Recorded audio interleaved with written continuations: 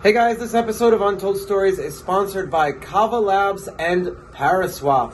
You'll hear more about them later on in this episode. Good morning, good morning, good morning. Happy Monday, happy Tuesday, or happy Wednesday, whatever day you're listening to the show. I am Charlie Shrem, and you're watching and listening Untold Stories, where twice a week we get to dive deep with some of crypto's coolest people in the room. But actually today, someone who didn't come from the crypto world. We've become really, really good friends, and we're working together. Tom Malloy, thank you so much for coming on the show today. Thank you for having me. Happy to be here. It's so good. We get to do this show in person. We can dress up for the CD, for the audio, get our face makeup going here today. There's a lot of makeup this morning.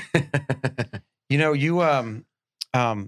we met during the height of COVID, and we took an opportunity during when the whole filmmaking world was shut down, and decided to like develop this project. Asked me to dance, and we're like in the crazy days of shooting. It's almost over now. I know what everyone's talking about, like going through a war. Opportunities, and we're going to talk about that today. This business in and out. I want to understand how it all works, because like you told me, film is actually the U.S. It's our biggest export here. But not only financially, it's how the world is affected culturally, socially, how we all talk to each other, how we interact with each other. Just simple things like, I read an article the other day, and they're like, the whole concept that we think of summer vacation, of lakes and ponds and beaches, 99% of the world is still just going to go to work every day. But that idea of summer and the amazingness summer of 69, blah, blah, blah, it all comes from TV and film. It's how we... Even more than that, love, and mistrust of governments and things like that. A lot of those things start as film plots. You know what I mean? Like that romantic love, that movie love that may not happen many times in real life. People expect that and want that, and I there's a piece of me that feels that partially has led to divorces, that people want that movie love, and then they realize life is just a grind many times, so it's, it definitely influences the way that we behave and perceive each other. I always thought that comedy was one of the easiest things to do. Stand-up comedy, you make people laugh. You've been making me laugh since the day we met. You've done, not only acted in, produced, like 17 films. This is your 18th or your 17th? Well, acting, I've been in close to 40 films. Producing, this is my 17th film produced. Yes. Wow. Yeah. Why is this one of your first comedies that you've ever acted in? That's a tough question to answer. I would say timing, and just different. It's so much as timing, but also different ideas and different experience. And I'll say that some movies fell in my lap and were made just because they were right there, which I'll give you an example of in a second. But initially I thought, why not make a horror film, because it was easy, and I wanted to, and I was a horror geek, and I still am. And so I thought, make a horror movie. And so one of my first movies was a horror movie. And so, but other times, like this one film, Fairhaven, that I made, that was really beautiful LGBT drama. It was like my student. I was just mentoring this female filmmaker, Kirsten Carl Huber, and she said she's got this film and the money, and like timing happened. There was film, there was money. I was there. She could shoot it, and so I produced the film for her. So like things happen like that, timing wise as well. So it's a strange trajectory. But the funny side story, without going into my full story yet, is that the first movie I ever wanted to do was a dance movie, and it never happened. Isn't that funny? And so. It was some unscrupulous producer and his director, and I was just such a kid, like, here, take my stuff, and they stole the script. And now we're doing a romantic comedy dance movie. Yeah. After all this, I just had to do 16 films in between and spend 20 years, and then I was fine. So what you just described, though, that 16 years in between doing 20 films, like most people in your industry don't have the opportunity to even have that experience, because it's so capital intensive. It's like, I was talking to. When I was in prison, I was talking to like drug dealers a lot, because when I was in there, and they were like, yeah, Charlie, like most drug dealers, you don't see any retired drug dealers. It's like they're dead or in prison. Your industry, it's like, it takes so long to be able to be successful. You have to, it's like grind for so many years and learning, but having fun along the way. Yeah. You're meeting such amazing people. Well, so, all right. So going back, like, so if you look at when I started as an actor only, right? And the key is that there are people that just choose the one profession, only know that. Like my asterisk, so to speak, as being a triple hyphenate. Now I'm a quadruple hyphenate, I guess. But with the triple hyphenate that I did for years was actor, writer, producer. And when I first started doing that, nobody was doing it. Now everybody wants to do that, because that's a. I asked someone last night, one of our actors, and she's like, I said, "Are you excited to direct?" as a joke, and she's like, "Oh, I can't wait to direct." Yeah. It's like, I didn't know people. Like, is that a thing? Everyone directs now? Well, apparently, yeah. And, it's so funny. And I never had aspirations to direct, but that kind of again fell into my lap. But when I started, I was an actor, and I think you've heard this story. I did a movie called Gravesend on the streets of Brooklyn. Oliver Stone. Yeah, he put his name on it, and we were just going to the street corners to be a gang of thugs, and we'd be like, "You guys want to shoot a fight scene?" And they'd be like, "Yeah," and then a big fights would break out. But we improvised the entire movie. And with Oliver Stone put his name on it, and I was like the second or third biggest role. I thought I was going to be a household name just from that movie. And when that didn't happen, funny enough, I was auditioning against a lot of established stars already, like Ryan Felipe. I remember Scott Wolf. I would lose roles to, and how they doing now? But anyway, no, I'm just kidding. I'm sure they're doing great. But I figured instead of saying, well, I could be a waiter, which is like what a lot of actors do or do whatever they're going to do, or real estate or something like that. I said, well, why don't I learn everything else so that I could just learn all this other stuff? So that's where the story condenses. And, for the past 20 years, I've been learning every other aspect of the business. I mean, like, and as a writer, I've done now 30 something screenplays, and I've option sold or made into movies 25 of those screenplays. And yeah, it's a good point. Why don't people like try to go figure out other parts of the industry? You do see crossover a lot. You do see like actors that can be like a director of photography. Yeah, everyone can be doing different things, but you don't see the business side of it. No one understands the business side of making a film. 100%. And look at, and there's a teensy argument that you could say that if you're all over the place, maybe you lack focus. Maybe I'm a hybrid in a way that I can just focus. I can put a lot of energy. I have a lot of energy. Yeah, I can put a lot of energy into a lot of all those things. Maybe certain people need focus on one thing or the other. But I mean, it was like almost taboo. When I went to my agent, it was like 2005, and I said, I want to be an actor, writer, producer. She said, well, you can't do all three. You got to be one of those things, And again, I always joke that same agent, if somebody came into her today and said, I just want to be an actor, she'd be like, well, no, you have to write, produce, you have to direct, So now it's become a thing where you have to create opportunities for yourself.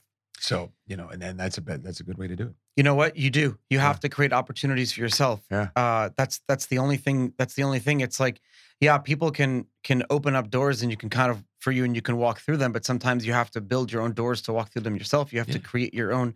And there's no shame. We were talking about that this morning. There's no shame in that. There's no shame in using what you have, using the connections that you have, continuing to grow and to push yourself forward. Because at the end of the day, the only people that are ever insecure about anything is you. Yeah. You're the only one. Biggest critic. Yeah. Yeah. Look, acting takes a knack. There's a knack, which is an interesting thing. Like you have a knack for crypto, right? There's not, let me say that and geez, I guess writing does too. Producing, I could say probably doesn't. Producing can be a learned it can be learned. I'm learning it as I go along. As you go along. You know what I mean? You pick it up. It's problem solving and people, dealing with people. It's like, exactly. And so the more it's just experience wise. Like I didn't feel I got to be a good producer until my movie Ashley. And then I was like, all right, I know what I'm doing by now. And why? So, because just experience, just watching, you know what I mean? Like say we're producing a film right now and then you find out the grip. Yes, we are producing, but like something happens, like the grip truck is breaks something. Down. Yeah, anybody can fix that problem because that's the thing. But then there's certain things industry wise, that are so specific. Like SAG needs an updated report on the preliminary cast list or something like that. And so there's things that how would you know unless you knew what they were talking about? You know what I mean? Like I've heard many people call purports by the different things. Day out of days. I've heard them called day of the days. Or I call it day in, day out. Yeah, day out, day out. That's what I'm saying. I was Googling day in, day out last night. No, but like it's just experience. So like that can be learned. And writing, you have to have a knack, even though I think a lot of it. So look, I think also with a lot of acting too, there can be skills learned. But at the end of the day, with with both of those, you need that little extra piece, which I believe is undefined, right? And so you have to believe in yourself to have that, right? And as an actor on the screen. So what I'm getting at is this. When I first did the first movie that I raised money for, and it was called The Attic. It was the director of Pet Sematary, and it was Elizabeth Moss, who's huge, myself, John Savage, Catherine Mary Stewart, and I did that movie. And so now I had to gain, like, just for the role, I gained 30 pounds, and I played this guy with Asperger's, and it was great, right? The film itself was received because I don't think the director and I linked up on our vision. I was too young to say anything about it. But what I'm getting at is that if I had done that movie and been the weakest link in there, that was probably the last film where I would have been an actor, writer, producer, right? But what I was the strongest link. And here's Elizabeth Moss, multiple Emmy Award winner.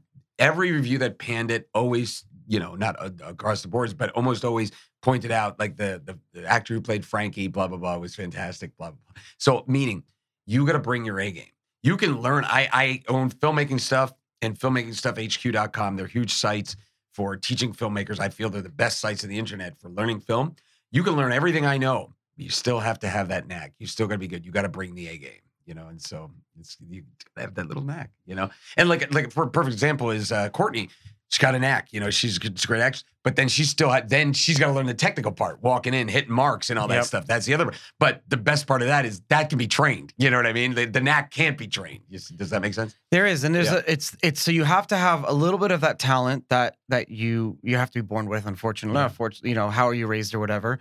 And then there's a lot of, like, skill involved. There's a lot of hard work, but there's also a lot of it's like high school all over again. There's a lot of social aspect to it, drama.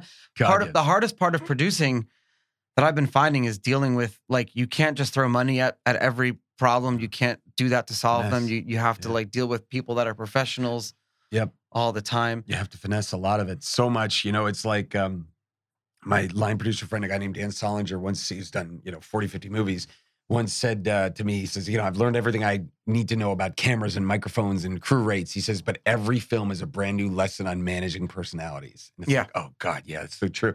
But, look, people put the film business on, like, this weird plateau, and it's different. And I think People Magazine and crap like that, Entertainment Weekly is to blame, because that's in the royalty in this country. Is movies are kind of royalty.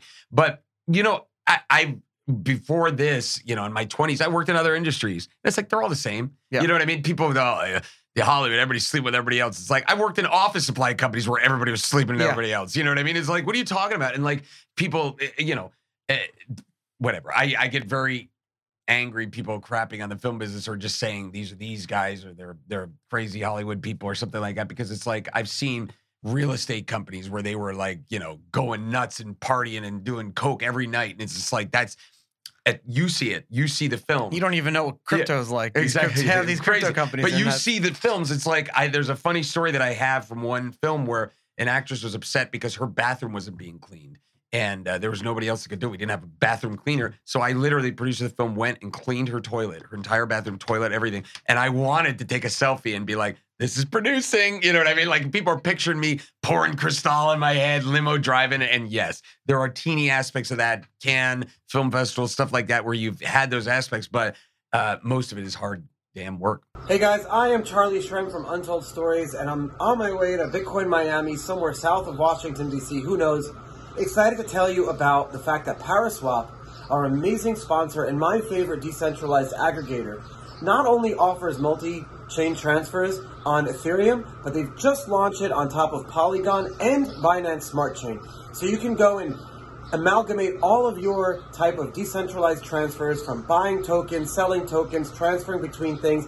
If you use Uniswap, 1inch Exchange, any of these other decentralized aggregators, you're paying gas fees and you're doing all of these on-chain transactions for every little thing that you do. Whereas with Paraswap.io, you get to actually go and predefine all of your transactions and all of your transfers, who, what, where, why, and when, So then when you hit submit, it all happens in there publicly, open source smart contracts right in front of your eyes almost instantly on all of these different blockchains. Check them out at untoldstories.link/Paraswap. That's untoldstories.link/Paraswap. and I am heading south. I will see y'all soon. Our partners over at Kava Labs and Binance just launched something really cool, an awesome new integration where you can earn 10% APY on your hard stablecoins using the Binance DeFi platform. This is actually pretty cool because Kava Labs has been doing DeFi, but actually in a decentralized way, offering governance for their token holders, and not only with their stablecoins, but their lending products, all their different, the ability to stake and vote and earn different yields and liquidity mining. So not only is Kava Labs doing that, but partnering with Binance gives it that awesome, like full trailblazing go ahead to offer these really, really good yields with an amazing partner, Binance and Kava Labs together. Check them out at untoldstories.link/Kava. That's untoldstories.link/Kava. There's always some specials and crazy stuff going on. Enjoy. It's super hard damn work. And, and all of my listeners are involved in crypto in some way or another. And they're working for companies that are very similar to film, where they're spun up quickly. Yeah. I'm in an industry that moves very, very fast. Yeah. And what the market wants and needs, we don't know until sometimes like right now. Yeah. And to spin up a company to service and to build the plumbing, and then to grow, it's a lot of companies fail. That's why a lot of crypto companies they break. Film, it's been very similar. I've been noticing it. You build this LLC, you develop the film, and then you have 100 people working on set for this company. Well, the only difference I would say is that with the film, a week from now, when the film's over, then that company it's not that it's gone, but it's just there's only 3 people left, 3-4 people working in post and stuff. So this whole big band that we put together just dissipates. But I'll say that much like crypto, you have to believe in your own vision, right?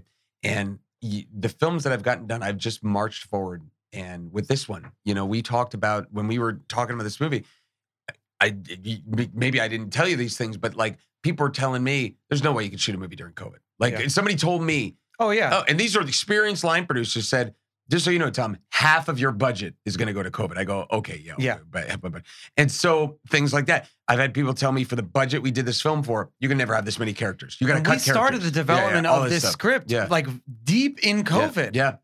It's not like now, like we're shooting now. We just decided yesterday. We're working on this for, I don't know, months. That's just been, I've been involved. You've been working on this for years. And so you don't, when you really, there's a famous story that Stan Lee tells about going in and pitching Spider-Man to his editor, right? And before he goes into the editor, and I hope I'm not butchering the story, is that he says, he thinks of a character, he says, let me make somebody a teenager, and and so he's got those teenage problems. Spiders he thought were really cool, and he figured out the powers and all that stuff, and he wanted to have him have social problems and kind of be geeky. He goes in the editor, pitches the thing, and the editor says, okay, number one, people hate spiders, so forget that. Number two, he's a teenager. They want, adults. And number three, he's like insecure and geeky. They want popular people, right? Get the hell out of my office. So funny enough, he had done enough that he had to put, there was a comic called Amazing Stories. He had to put that comic, they were killing it anyway. They were ending that comic. So he thought, put the Spider-Man in there. So funny enough, there's no Spider-Man number 1. It's like Amazing Stories 15 is the original Spider-Man. Really? Yeah. So anyway, that comes out, breaks every sales record. And he goes, and this is a true story, Stan Lee tells it. He says, his editor runs in, he says, Stan, remember that idea of yours we were so excited about? And I just love that because now the editor had completely changed it. Now, it's like, but what I'm saying, so Stan's point there was like, if you believe in your vision, and I believed in this film from the start, with the dancing and the comedy and my comedy, the brand that I've been doing since I'm 10 years old,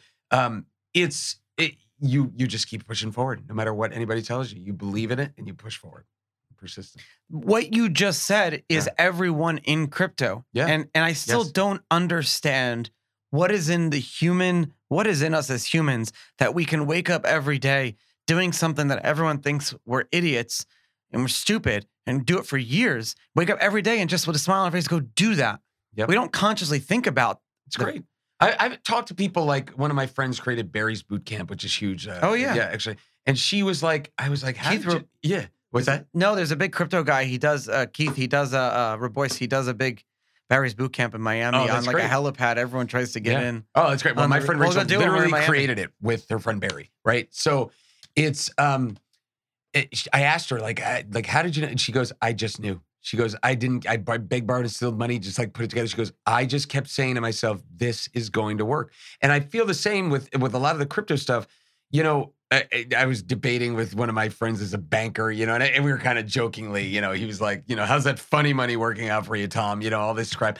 And I said, I showed him the article. There's a famous article where the guy that was written years ago, and it was "The Internet Will Never Replace Fax Machines." Yes, that's the title of the article, and I think that's just so funny. It's like people don't see a future, you know, and everybody in your industry has, you know, they've seen it and they've stuck to it when people were laughing at them because it was, you know, oh, you're 0.0001 cent for Bitcoin. And then it's just like, you know, oh, and then it drops from 17 to 3,000. Wow, you lost your shirt. Great. Now it's 64,000. You know what I mean? It's like you look at it and you go, oh, it had a big crash now and it's $35,000. It's like, this was $1 like 6 years ago. Like you're freaking out because it's 34,000 or whatever. I just think it's ridiculous. So, how do businesses in America or really in the world influence film like through products and services and then come at us like culturally? How does that work? Because now that's starting to happen in crypto where the narratives need to start to be a little bit more controlled because the media hates crypto and you have the fear, uncertainty, and doubt constantly. Tons. Yeah. So how do other industries do? I mean, cigarettes and movies for 100 years ago, it's for forever.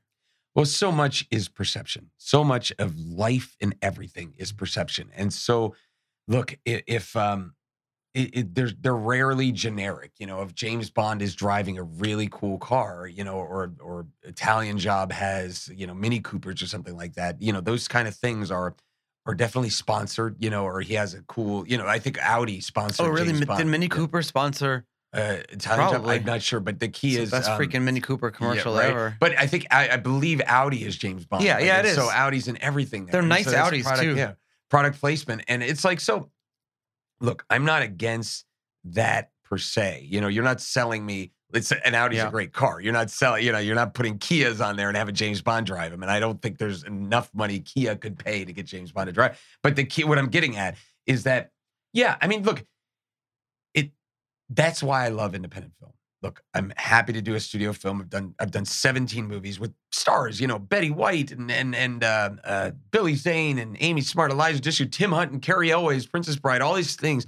And so, but the studio system, a lot of times will try to say, well, listen, this guy's got to be, you know, he's got to be this race or he's got to be this tall or the whole time he's got to be listening to a Walkman. I don't know. You know, I just dated myself, but something has to happen. And so there's a lot of constraints sometimes. Yeah. And again, I'm not saying that I wouldn't be okay with a lot of that stuff. It's fine as long as it doesn't kill your initial vision for the movie. You know what I mean? If somebody says we got to shoot in this bar or this other bar, okay, fine. You know, it's okay. I don't care. But if the guy was the coolest guy ever and you said he has to drive and I hate to be crapping on some car brand, but let's go again to Kia. He's a Kia, you know, this guy's a stunt driver that's the fastest driver ever and he's going to drive this Kia because Kia's giving us $1 million. I'd be like, that makes no ruin sense. The character? Doesn't that completely destroy the movie? And studio would do that. Yeah. So that's where you got to watch your vision, you know, but look, goes back to the famous saying in Hollywood, nobody knows anything. Because at any time when you're trying to put a constraint, I've heard this 1,000 times. Oh, this movie couldn't be made 20 years ago or something like that. Bull. Every time somebody says that, there's an exception to the rule.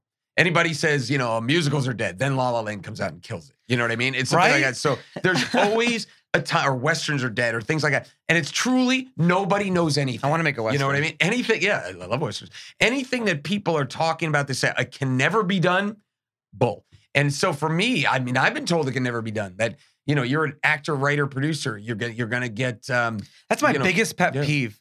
It's like, really? Yeah. It's like, really? You're gonna come here and say you can't do this? Yeah. Like you're gonna come at a problem with saying that the solution is impossible or can't be found? Do you understand the depths of what humankind has been through and what we can come out of individually and as a collective? We're strong motherfucking people. We can do. It's unbelievable. That's great. I'm glad you said motherfucker because I shortened Fuck my the FCC. Yeah, I own this distribution. Good. I shortened my my show. bullshit to bull because I was like, I don't know if I'm allowed to say shit. So do you know actually this show has Yeah. the explicit tag warning, and at first I was pissed off that Apple gave it to me, Yeah. but I'm like, I'm going to use it now Good, because I might yeah, as well. That's right. All right, fuck that. All right, look. So no, it's right. Everybody, people can. One of my favorite quotes is by Robert Downey Jr., where he says, smile, nod, agree, and then go do whatever the fuck you want. And I try to remember that in life because that has helped me very times dealing with exes, dealing with people, dealing with asshole agents. One of the an actor on a film said that I was too I old. learned that. Yeah. But Yeah. I learned that in prison. Yeah. I consider that a superpower. Yeah. The ability to shut up, bite your tongue, bite your ego, move on. Yeah. But I had to go to prison to learn that. Yeah. How did you learn that? Because Also in everyone prison. wants No, to I'm know kidding, how to I'm learn kidding. that. Yeah. No, you know That's what? a superpower. It is, in a way to not take it personally. But here's the key. Even if I did take it personally, well, I'll tell you a great story that I believe I've told you before, but I love this story. Brian Regan, one of my favorite comedians, said that he would watch these ants building an anthill, right? And when he was a kid, and they'd be working on the ant, and then every once in a while he'd just take his hand and swipe it across, and he'd be like, rebuild. And he said there was never a moment where the ants were like, oh, come on. They immediately started rebuilding. And I said, that's the way I'm going to be in my career. If something happens and he goes, this falls through, or this agent said this, okay, I'm still building the damn anthill. Yeah. And then the anthill falls down. Great. I'm starting to do it again. You know what I mean? And the key is you can't take the moment where you go, come on, or debating this person, or something like that. Or if somebody's walking off set, again, we're having some of these issues with the current film. Yeah. It's like some location got mad at us.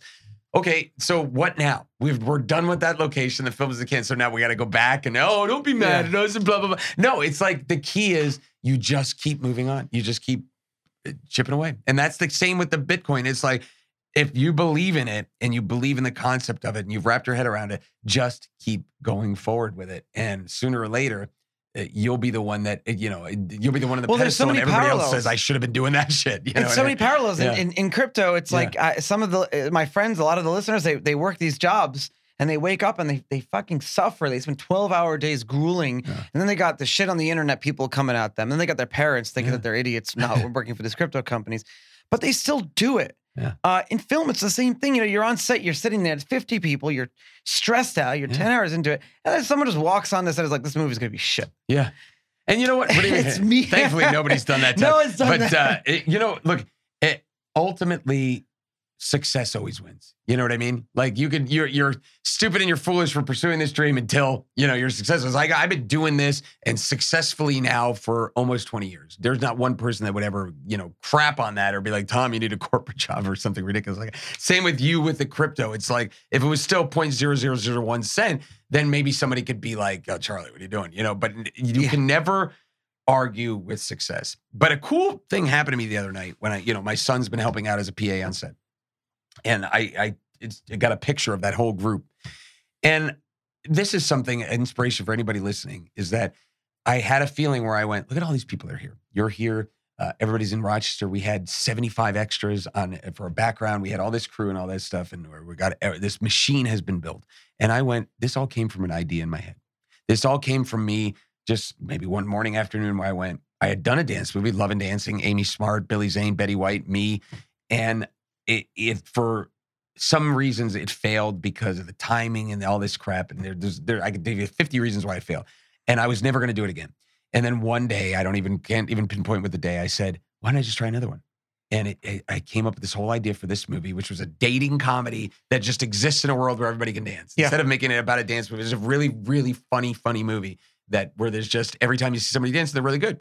And came forward that. So what's great is that in anything, in crypto and building a business and creating a product, and it starts up here. And then that materializes into something because in here is electrons and your thoughts are actual things. And when that's the law of attraction right there. Thoughts become things. 3 words. Oh, and wow. so when Thoughts I was become thinking things. about that, now look at that. So my thought in my head, let me do another dance movie, has now turned into, 150 people on set and all these people being employed and everything going forward. And that's an amazing feeling. It's something that to anybody listening, you can do it. You just need to decide what you want to do and jump in the freaking pool with both feet. You keep throwing the word like success and failure around, and you said like Love and Dancing, and you said like failure to you. I don't think it was a failure. I don't know. So that's really my question is like, how are you gauging? Yeah. How are you judging yourself success and failure? And how do everyone else judge it? Because like, yeah, maybe that movie didn't make your house name and make as much money, but I watched it. I enjoyed it. It's still great. It's timeless. Yeah. A lot of it was made 20 years ago or 10 years ago or something. 2009. Yeah. Okay. So like, why is, if someone right now walked up to me and I was you in that film, I still am. I'd be like proud of that. I'd brag about you. Point. Like, why is that No, it's a great point. It's a very good point, Charlie. And maybe it's because I am defining it as, didn't become a monster breakout hit, and the key is I had those aspirations. How few do, though? Yeah, I had those aspirations. Well, yeah, it's very tough. It's very tough because the lottery tickets, let's just say, are publicized, meaning the $15,000 Paranormal Activity that becomes $300 million. Okay, for the one that did that, there's 1,000 that didn't do it.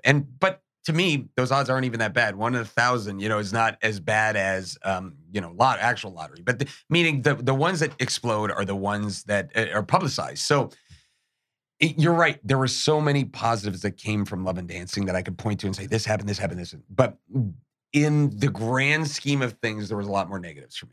It's like I lost money. I lost my relationships, and things like that. But you're right. It's not black and white. It's not a zero. It's not like, well, it's either win or lose. It's not that. It's like, what did I gain? What did I lose? Tons of experience, but lost certain things. And so you have to look at it as that. At the end of the day, whatever doesn't kill you, make you stronger. It's 100% true because it's like, you're still going to go forward. You're still going to do more stuff. And you just have to look at it and say, well, what can I learn from that? And what can I do better? You had the opportunity. We went to Puerto Rico together and to a crazy crypto world down there. I actually have had a bunch of people that we've met on that trip. I've had on the show. Really, it's. I thought when we were going to go down there, Puerto Rico was going to be a place where it was going to be like beach vibes and everyone was just like chilling. And it's all crypto rich people, just like vibing all the time. Yeah. But that's not really what it was. Like it was a lot of people building and doing a lot of amazing things. Yeah. But it's different because in crypto, that's our business when we're talking constantly and conceptualizing ideas. If you have 1 out of 50, if 50 bad ones are bad, you have 1 good one, that's pretty successful. Yeah. How did you feel about that? Did you look at all of us as like, what are these guys doing? Are they working? Are they like, how did it look to you from an outsider perspective? Not at all. From a sales perspective, look at, and I wrote a book called Bankroll that was considered the gold standard book on film financing. It was I did this first edition 2008, second edition 2012, and now, as I said, everything's online at Filmmaking Stuff, which is a free site, and Filmmaking Stuff HQ, which is the membership site, right? So I'll just say that there was a lot of sales aspects in that. So I know going down there how people are pitching ideas and pitching things. And look, there's a piece of me, David, my best friend, knows this, that it's like, I don't love just going out socially for no reason. Yeah. You know what I mean? Like if you and I were going out, you're my friend now, and it's like, we'll go out, there's still got to be like 5 minutes of something. I have to have some value there. It's just like, let's just go and get drunk. I agree. You know what I mean? Like, especially, when there's people that you could be doing business with, it's like, so now if I go out, for instance, my voice a little hoarse, we all went out last night and go out and just have a good time. Sometimes that's strategic. You know what I mean? Sometimes that's for bonding. Like that was for the whole cast and crew bonding. So great. We all have a good time or whatever, and didn't specifically talk business, but it brought us all closer together. So, I guess I'm getting at is that a beach vibe I would have been bored. You and I are very similar in that I'm only stressed when I'm bored, man. It's like, I like doing something, but also having a goal. And our goal down there was to raise the financing for this movie, and get some more investors, which we did. So. Yeah. And meeting all those people and just kind of seeing how everything flowed unintentionally. Mm-hmm. It's like when you don't try, things end up working out. Well, why don't you have your own podcast? I guess I never thought about it. You would have to teach me how to do that but I do, I do videos on YouTube, filmmaking stuff / filmmaking stuff, or free videos on movie business and stuff like that. But, it's when you're talking about being down there. For anybody that's listening that may be unsuccessful or needs to have more money in their life, which look, it's not going to be the solution to your problems, but it is going to take away that problem, which is great. You look at the people you're hanging out with. Are they all broke? Right. And so it behooves you to be around successful people, right? Because, you and I and Courtney and Diane are on a boat where the money was so much that they had sushi flown in from Japan. Talk about FU money. Sushi flown in from Japan just to add that radioactive touch. But the bottom line is, it's like just being around those people, you start to talk opportunities. And again, law of attraction, I'm a big believer in that. You start to program your mindset, right? Here's a famous story. You want to be more successful. Yeah. Like Isa, our driver, he just wants to be so successful because he's always around all these successful people in the film all the time. Yeah. I host 2 charity poker events. I created one in New Jersey, and then I have another one in LA called the Dream Builders. Obviously, nothing's going on with because of COVID, but when they come back, and that we've raised money for MS and we've raised money for different things. And so I gave this speech once about donating money, right? And the key is people will say this, and here's an interesting phrase. They'll say, well, if I was rich, I'd donate money, right? That's what they'll say. But the way to spin it is actually just like, I donate money and then I become rich, because that puts you in the mindset if you have enough to give away. You see what I'm saying? So you go, here's $300 for that charity or something like that. Your mindset starts to attract that you got the money to be able to do that. So you put yourself in that right mindset. And I'm telling everybody that's listening, mindset equals results. It's not you have to see it to believe it. You have to believe it to see it. And that comes directly from Wayne Dyer. You have to believe it first to see it. So once you believe, I've got enough money to give to charity, that becomes your reality, and that becomes what you have. Yeah, there's a famous quote, Im tertu enzo agada. If you try, if you push for it, it'll be. There'll be nothing, no obstacles will be in your way. If you move forward confidently in the direction of your dreams, I forget who said that one. It's just like you'll get them every time, and it's so true. But remember every word there. Confidently, you can't move forward like, all right, maybe keep my backup job, maybe do that. You got to jump in the pool. It's not all fun and games though. So you were you're doing all these. Your career was growing. You're living in Los Angeles, and everything was getting very successful. You love LA. You love Los Angeles. City. Yeah. But then life happens and things change, and you have to move here to Rochester, New York, and you still kind of like it's still like for you, 1 foot in, 1 foot out. You want to go back to LA. You miss LA. What advice would you have for people who, especially when your career is so physically based in one place, and then the world throws you that wrench and you want to just give up? Life gets in the way. So, okay. And to give you a little bit of backstory for the listeners is that, I went through a bad divorce, and, I have 2 kids, the greatest kids, Ella and Tyler, and my ex-wife wanted to move to Rochester, New York. So I won't go into too many detail there, but the bottom line is that was the only way I could have, my kids are with me 4 days a week, every week. And they're awesome kids. And they're the greatest kids. And that was the only way I could do that. So I chose that. And now I had 2 places. I had a place in North Hollywood and here. Sherman Oaks was before that. No, I had a place in North Hollywood and in Rochester. And I would go back and forth on average, maybe 17 to 20 times a year. I was in the play, I lived in a play. And that, now you're also got to count Cannes Film Festival and Cannes also for MIPCOM and Berlin, Toronto. So I was in a play, I was just like, yeah, all right. I'd wave to the people at the check-in. Hey, what's up? So the key is whatever obstacle you have, like you say to me, Tom, I want to learn movies, but I got 2 kids, I'm a single mom, blah, blah, blah. You'll find a way to do it if the why is big enough. The how can always be figured out if the why is big enough. If I said to you, Charlie, you got to climb Mount Everest. You think yourself, how the hell am I going to, I don't know that. But if I said to you, I'll give you $1 billion cash, you would freaking train. You would be the greatest mountain climber. You would spend the 5 years becoming in the best shape of your life, and you do it. So understand that if you can make the why big enough, the how becomes insignificant. And the why for me is that I'll never give up on movies. I'll be 85 years old. They'll be wheeling me into an audition. I'll be like, this is my role right here, baby. Because that why will never, ever shrink for me. 5 minutes ago, I would never climb Mount Everest. It's never even in the realm of even thought. Yeah. But if someone walked through this door right now and even wrote me a check for $10 million, if I climb Mount Everest, like you said, in 5 years, I will become, all of us would become the best damn mountain climber. Yeah, exactly. Now, so then why can't we do it right now? Yes, why do we need that $10 million check? Why can't I go? Exactly. Now, somebody might be listening and saying, oh, guess what? It's not about money for me. You guys are talking about money. Great. Okay, let's say the cure to your kid's cancer is at the top of Mount Everest. Then would you learn? You know what I mean? So you can make the why big enough, whatever it is. True love. You're a girl. If you could do this girl's going to marry you. You know what I mean? Something like, so whatever it is, the why is big enough. So you have to, sometimes it's smart to intentionally inflate the why. You know what I mean? Like, you know, the stories of the stockbrokers buying a Ferrari when they didn't have any money, but they bought the Ferrari. So then they're like, I want to keep that goddamn Ferrari. So now how am I going to make it? I'm just going to get on the phone and just kill sales. We do it in crypto. We buy Lambos. Yeah, buy Lambos. Yeah. So didn't we have a debate about this? Is what's the top car? Which I said Aston Martin and somebody else said Lambo. I go, get the hell out of here. That's no, it's definitely not Lambo. Yeah, yeah. And anyway, and I have a Range Rover. But anyway, no. And you have a Maserati. So, well, you know, I guess I lost my train of thought there, but the bottom line is, if your why is big enough, you will figure it out. I've said that to people. Your train of thought, so she's a single mom, 2 kids. How am I going to learn the film business well? Then you can't take an extra half hour. You can't get up a half hour earlier and watch videos. You can't stay up a half hour later. Then your why is not big enough. You don't want it badly enough. You do not want it badly enough. When you become someone who has all of the answers and you become one of these people who can succeed by inflating your own why, that's a superpower. Yeah.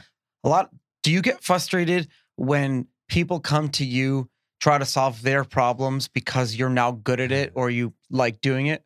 No, you know, I love teaching and love helping people. And that's the whole filmmaking stuff is giving away advice. And I don't hold anything back. I'm not like, here's the secret stuff that I use. And, you know, I give everything away.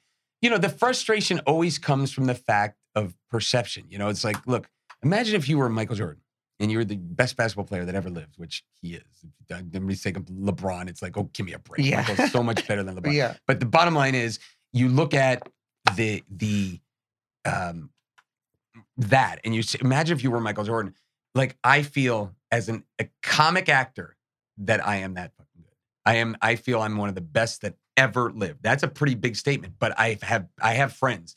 Jack Black, you know, is a personal friend of mine. It's like, I'm like, any day, put me on the screen with him, I'll blow his ass off the screen. Like, I know that shit. Yeah. And the key is, imagine if you believed you were Michael Jordan and maybe you really were Michael Jordan, but you couldn't play basketball. You see what I'm saying? Yeah. That's the problem with the film business. It's like, I'd like to be doing movies with Steve Carell and Steve Carell and Will Ferrell and all that stuff, and be doing lines back and forth and be on SNL and be, you know, a player on SNL, all that stuff. The opportunities, the timing also have to match up. Now, with all the experience and taking swings at bat, maybe that leads to it. And obviously, look, I'm not hurting. I've started a bunch of films. But I'm saying is now you can do all that stuff. Maybe 10 years ago or 20 years ago or whatever. Maybe you it would have been weird if you went on SNL after Love and Dance. Yes, maybe you're like, maybe you're better. You know who you were? Sorry, that's an interesting statement. Is that the choreographer of this film, my good friend Robert Royson, now your friend as well, great guy. He said to me, "Man, you should have directed Love and Dancing." And I said to him, maybe I wasn't ready then. And I don't know. I didn't immediately been like, yeah, I should have. I went, maybe I wasn't ready. I mean, that was 2009. So like, yeah, actually, I would say I definitely wasn't ready. I definitely wasn't ready. Isn't that funny? Because, you know, so you're right. Experience does help and you get better and it's a timing thing. And then you're fighting age and all that stuff. But look, that's the only frustration is going.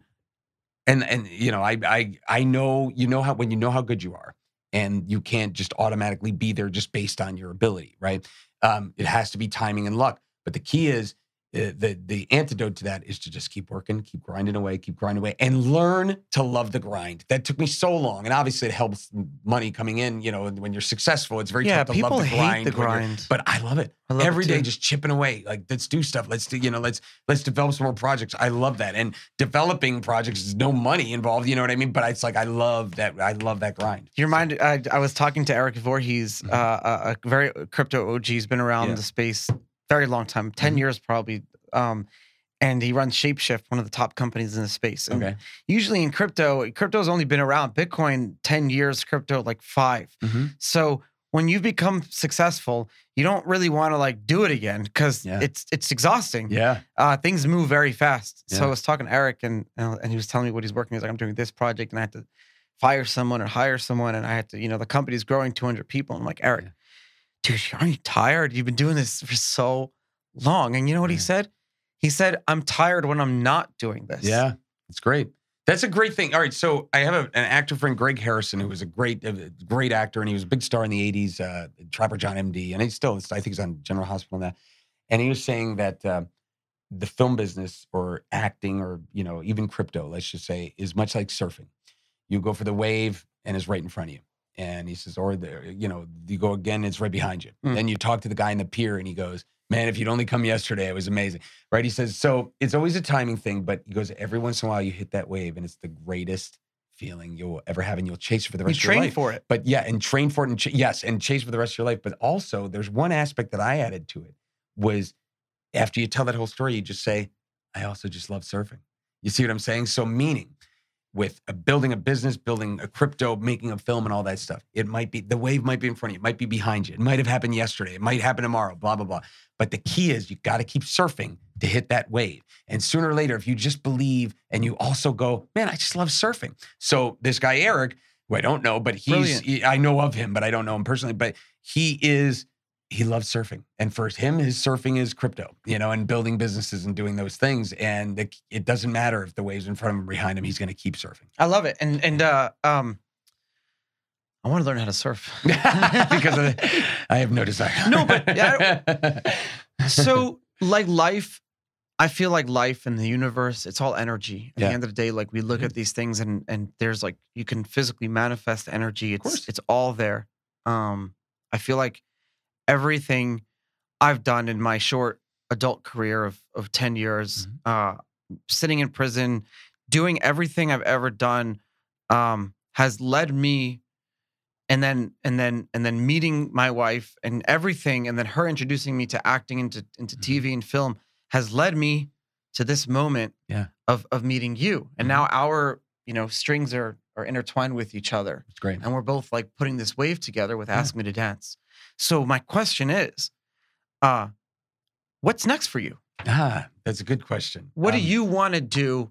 Because I really do believe that this is that way for you. That's great. Only because a lot of, I know you want to answer the question. And I don't know if I have like an ego thing here, but I really do believe that like whatever the crazy sky people or whatever gods, but the gods put me in this place and to meet some of these people to like be able to grow together. That's awesome, man. Well, I have, I've been doing comedy since I was 10 years old in front of crowds, improv, graduated the IO West. And one of my great friends, a guy named Greg Pausini, who passed away earlier this year, he kind of made me swear that I would do a comedy. And I never did it. Like, so you can look and you go, Tom, you've done 17 movies, not one of them was a comedy. Like, and I've been in 35 movies, not one of them was a comedy. And it's like, so why, Tom? But, and again, that question is not an easy answer, but finally I'm doing it, right? And I now have 20 years experience. And so to answer your question, look, there's some movies that I wanted to make, my action film at the high school. There's another film, but ultimately for me as a director, it's comedy. I know Saturday Night Live is losing 4 or 5 cast members this year. It's like, I'd love to do comedy. I'd love to be on SNL. It's because I know, but your comedy, your school of comedy is my comedy. Yeah. It's what I love. Yeah. And I haven't been able to find people that can make me laugh as much since I was in prison. It's awesome, man. Because in prison, there's so much sarcastic, passive aggressive, very clever, smart humor that people sit all day like coming up with this shit.